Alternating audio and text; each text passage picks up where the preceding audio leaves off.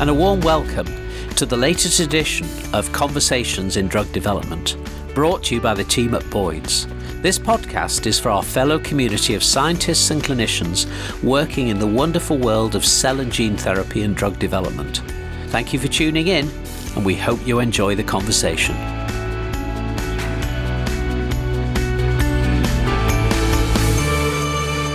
Hello and welcome back to another instalment of Conversations in Drug Development. My name is Harriet Edwards and I'm one of the regulatory team here at Boyds and your podcast host for today's episode. I am delighted to be joined by Professor Alan Boyd on our podcast today, founder and CEO of Boyds. Alan, welcome. Hopefully this is the first of many appearances on the podcast. Thank you very much, Harriet, and it's a pleasure to be here today, and I'm looking forward to our conversation. Absolutely, and I think it would be remiss if we didn't have the first episode of 2024 looking at all of the things we can expect to come of this year, but also notable trends and highlights from 2023 that might inform us of things to look out for in the drug development space this year. So we're going to kick it off with a focus on advanced therapies and cell and gene therapies. We know they're in the news a lot at the moment, and I think we'd be remiss if we didn't talk about one of the key highlights of, or lowlights actually, of 2023, and something that continues to be a big topic in drug development, and that's of course the financial landscape. So I don't know if there's anything that you immediately springs to mind, Alan, but there was a general downturn last year and we're not sure whether that's going to continue into this year. Have you got any thoughts on that? Well, it's a very important point that you raise, Harriet, because of course developing medicines and devices is very expensive. And without the right sort of finances and investment, we can't do anything. Absolutely. Now, it's interesting, during COVID, clearly industry and the pharmaceutical industry played a very big part in particularly getting the vaccines there. And so life science companies around the world became the favourite of the stock market and investors. And in 2021, something like $50 billion were invested in life science companies. Wow. It's probably the most money that's ever been put in one single year in terms of investment. And the following year, that dropped down to about 25 billion. Which is still huge. Yes, it is. But in 2023, it halved again. Wow. I've seen figures from Standard & Poor's where, up till about September, only about, something like 15 billion had gone in, which was a big reduction. And most of that was in the United States. And there has been a sort of a general increase over maybe the last decade up to the point of the pandemic, like you said, of investment in pharma and particularly in the biotech space. Do you think it's just we've got used to such a huge amount of investment and things are now normalising after COVID, or is there something else going on? Well, as you know, I've been in the industry a long time, well over 30 years. So I've seen downturns and recessions. This is probably the fourth one I've experienced during my career. So it is cyclical. Now, you asked me how long is it going to last? Well, if I could give you a precise date, I wouldn't be sitting here now, if you know what I mean. But it has been difficult, particularly during 2023, particularly for seed funding. This, the money that goes into the very early stages of drug development and companies. So that's been a real limit. And in fact, even in our consultancy, we've seen clients, though they want us to do work, just haven't got the money. Now, fortunately, though, there was a big conference in San Francisco last week, the JP Morgan conference. And coming out of that, it's where anybody who's anybody in the pharma industry goes to.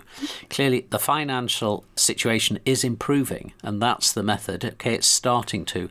And in fact, in America, they're even talking now about flotations on the New York Stock Exchange of life science companies, which is a great stimulus then, because once that gets going, there's extra money there, people make money and reinvest it. So hopefully we're going to see an improvement in 2024. Some positive news, and I guess we keep our fingers crossed for that. I think it's notable to mention that at the back half of last year, and particularly the last quarter, there were some positive acquisitions, some positive releases of funding into the gene therapy space, particularly with, I think there was one notable acquisition by AstraZeneca, somebody that we've all heard of, purchasing a company called Gracell, which was a cell therapy company, autologous autologous and allogeneic developer for a massive $1.2 billion.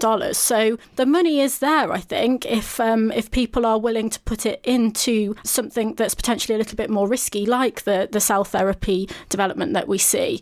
But maybe it's just a risk versus reward thing at the moment. Yeah, I think it is. And the other thing to think of, because of the downturn, the valuation of companies has actually dropped.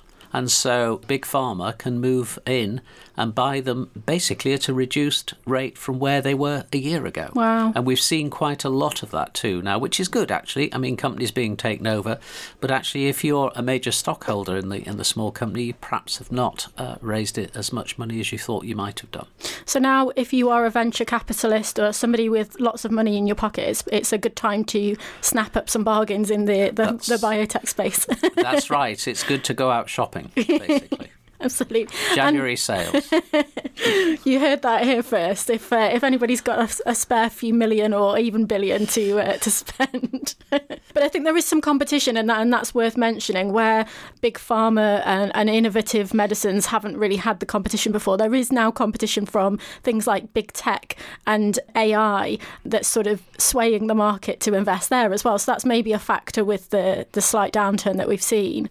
Yes, certainly. Again, the money that has flowed in 2023 has mainly, a large amount of it has been into AI companies. So if you had AI in your title, you stood a better chance of getting investments. Let's put it that way. And we could talk about financials for a long time, I'm sure, and everybody has an opinion there. But since you mentioned AI, I think it brings us nicely on to maybe the next hot topic or trend to watch out for in 2024, and that's novel technology. So, I mean, there's many novel technologies we can talk about, but I think we first have to mention that 2023, it wasn't all bad news. There might not have been as much money in the system for drug developers, but it was a landmark year for novel technologies, having our first ever gene-edited technology approved. And that was by the UK regulator, the MHRA. So back in November last year, we had an approval for a CRISPR-edited technology to treat sickle cell disease. And that followed suit with FDA approving later as well, and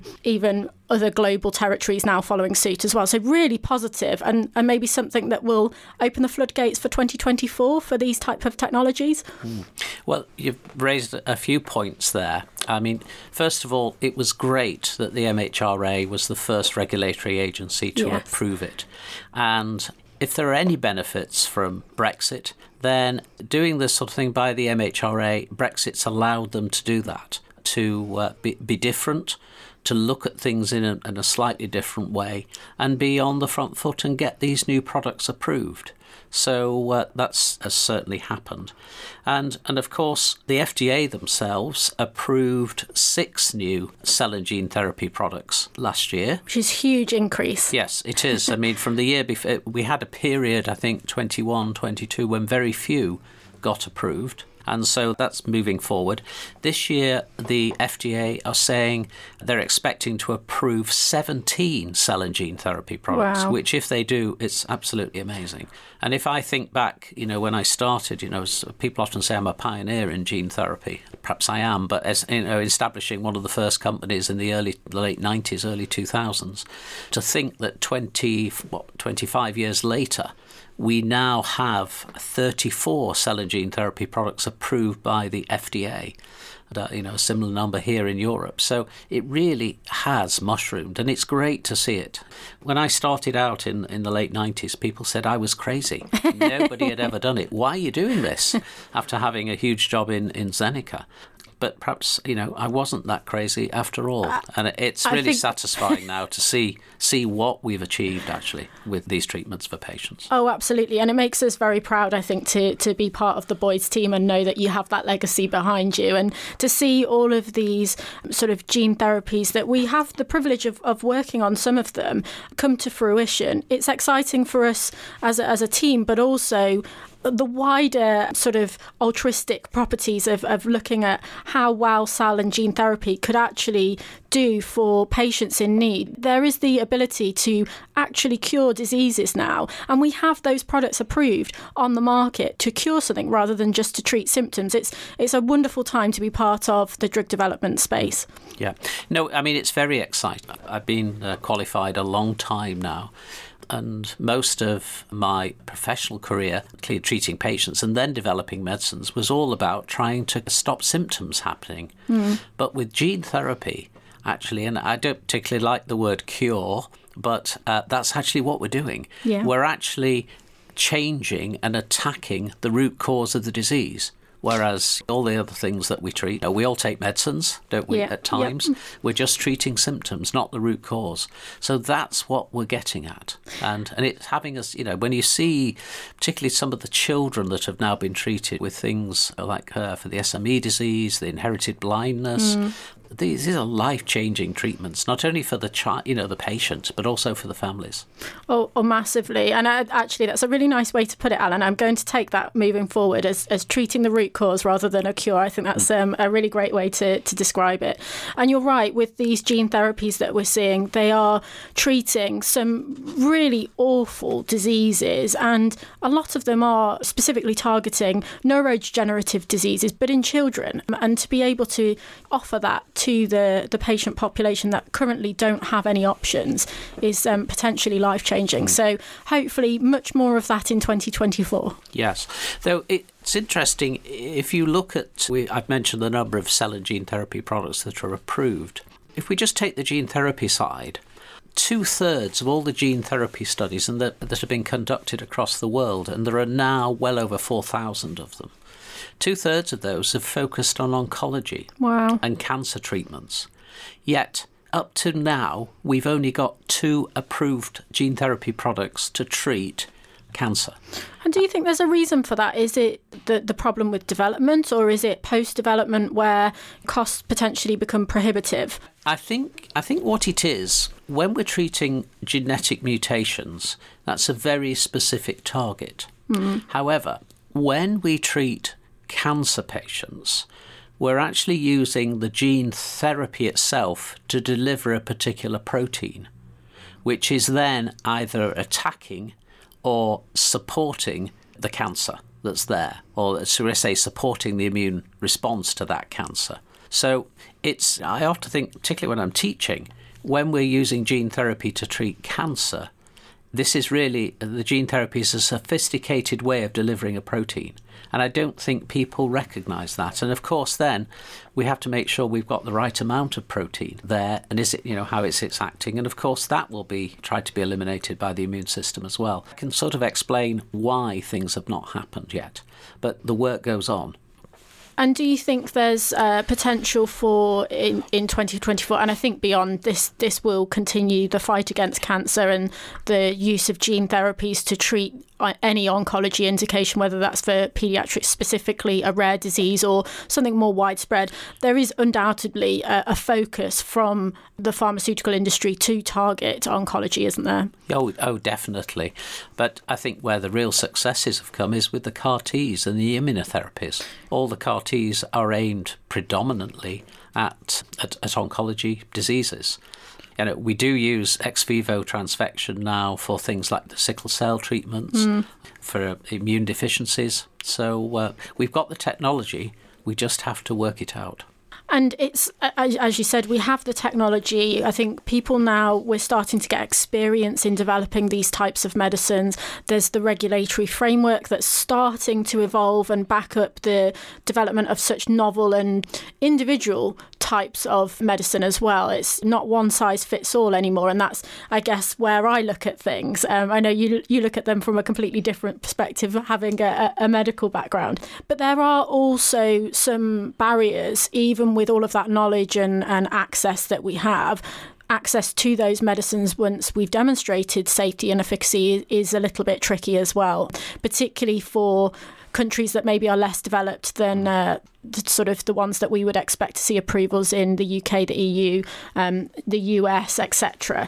Do you think that procurement and pricing of these products, we go to all of the effort of getting them approved and working on them, developing them for people in need, and then we can't actually give them to people in need? Do you think that's a problem? Yes, I think it certainly is. I think at the moment, and I'm being totally honest here, the cell and gene therapies that are being approved are for Western societies, the wealthier nations, because they are expensive. They're expensive to develop, and they're expensive to, keep manufacturing and be out there.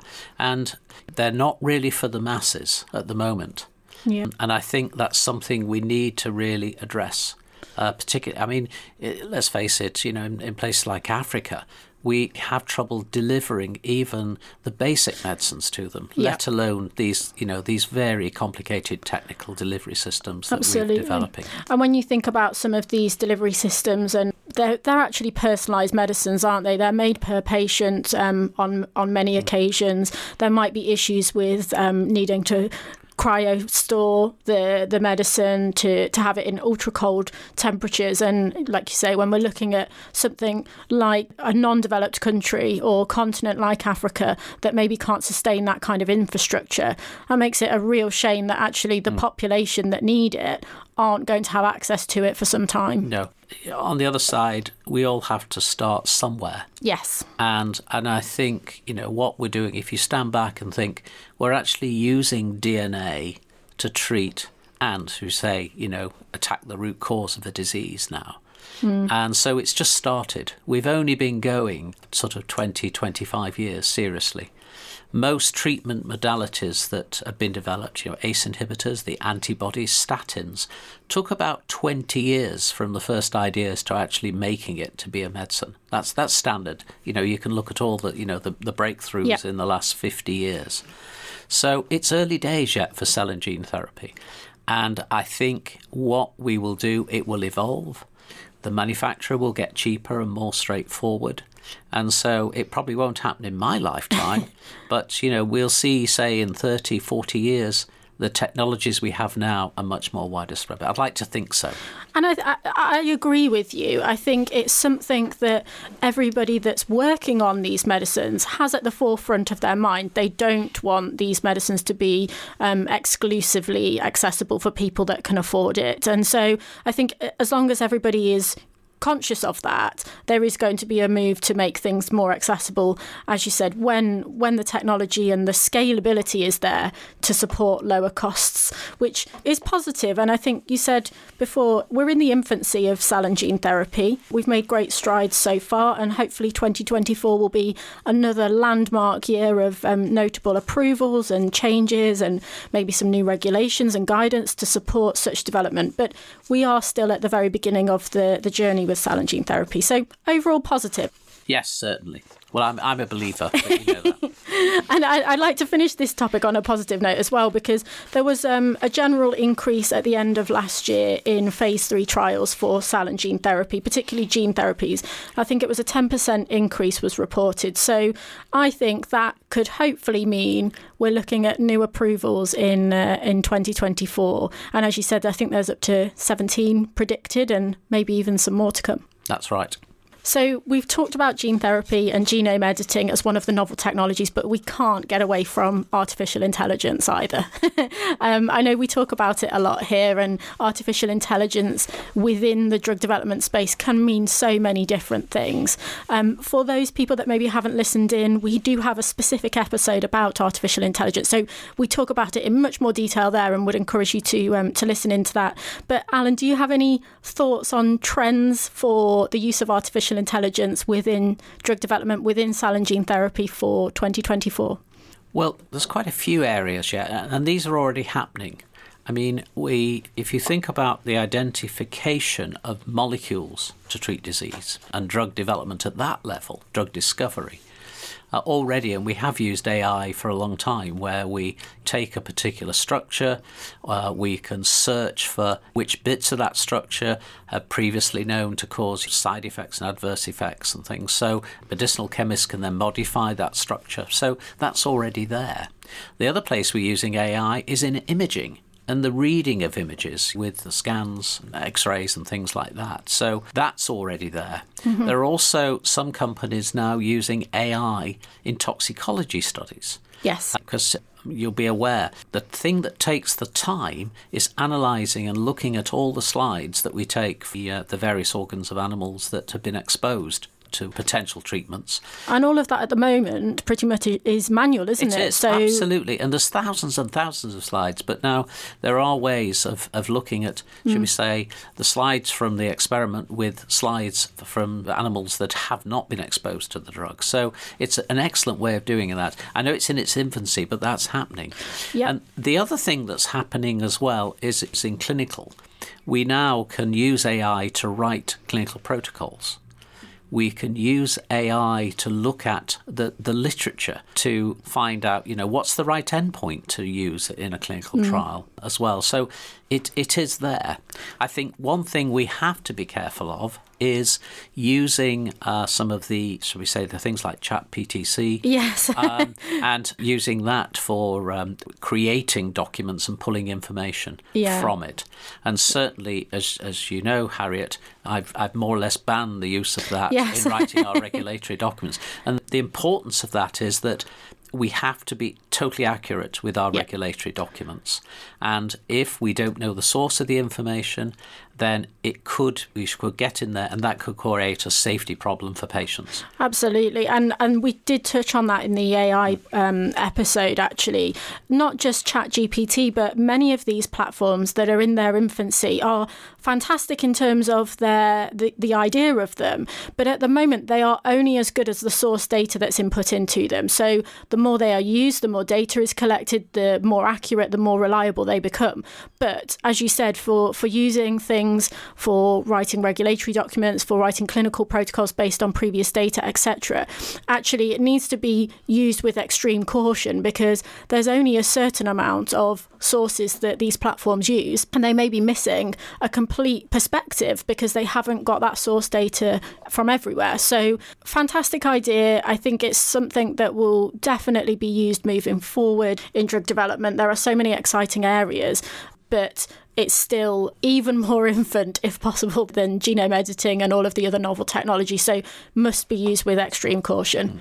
Yeah, no, I entirely agree with you. And of course, at the moment, we haven't got any defined regulations from the regulatory agencies about the use of AI, or rather the correct use or the right use of it. And that will come, I'm sure it will. Yeah. And we're all learning. I think that's the key, isn't it? We're all learning, the regulators as well as the developers. And it's, as with many of these newer technologies, it's about being collaborative and working together to make sure that we build framework-wise from a regulatory perspective is usable and pragmatic and ensuring safety at the end of the day as well. So it's a tricky task for regulators. I definitely don't envy the other side of the fence.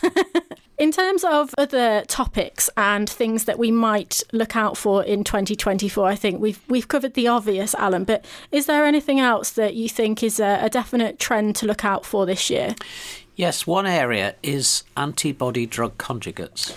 Now, those of you who've been around in industry for a while know we've already been there in the past, probably in the sort of 90s into 2000s. But from what I'm seeing and being at conferences, talking to people and clients coming to ask for help, there is a definite focus again on antibody drug conjugate products, or ADCs as they're called.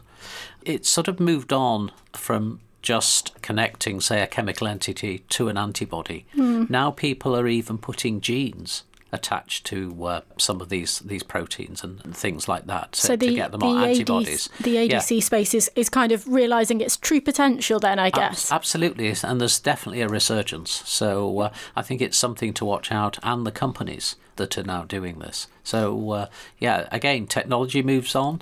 And, we're adding genes and other things to these antibodies, which is great. It's amazing. It's certainly an exciting time to be part of any drug development, but particularly with the innovative therapies that we see often at Boyds, it's going to be hopefully another exciting year. Alan, it has been wonderful, as always, to speak to you, but to be able to bring you the podcast and have everybody listen in, I think everyone will agree it's been fascinating, and we'll definitely look forward to having you on another instalment. Before we end today, are there any other hot topics or points that you would like to raise for people to look out for in 2024? People who know me know I'm an optimist. And I think going forward, once the money starts flowing again, I think, again, we're going to see growth. Perhaps not in the first half of the year, but the second half. I think that's where the impact will come again. And we'll all get switched on. The money will start flowing. More companies will be financed, and we'll be looking at even more products coming forward, which is very exciting. Because after all, people often say, I'm a businessman. Well, yes, I am running a business, but I'm a doctor first. Yeah. And the most important thing to me is to get new medicines out there for patients. That's why we do it. Absolutely. Couldn't agree more. Alan, it has been wonderful to have you on. And I look forward to reviewing some of these trends, maybe at the end of the year as well, to see if we were right or not. Okay. Thanks very much, Harriet. I've really enjoyed the conversation. Thank you.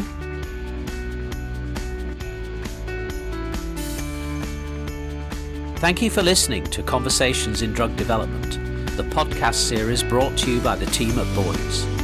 Don't forget to follow us on the usual podcast platforms or visit our website to ensure you don't miss out on any of our future episodes.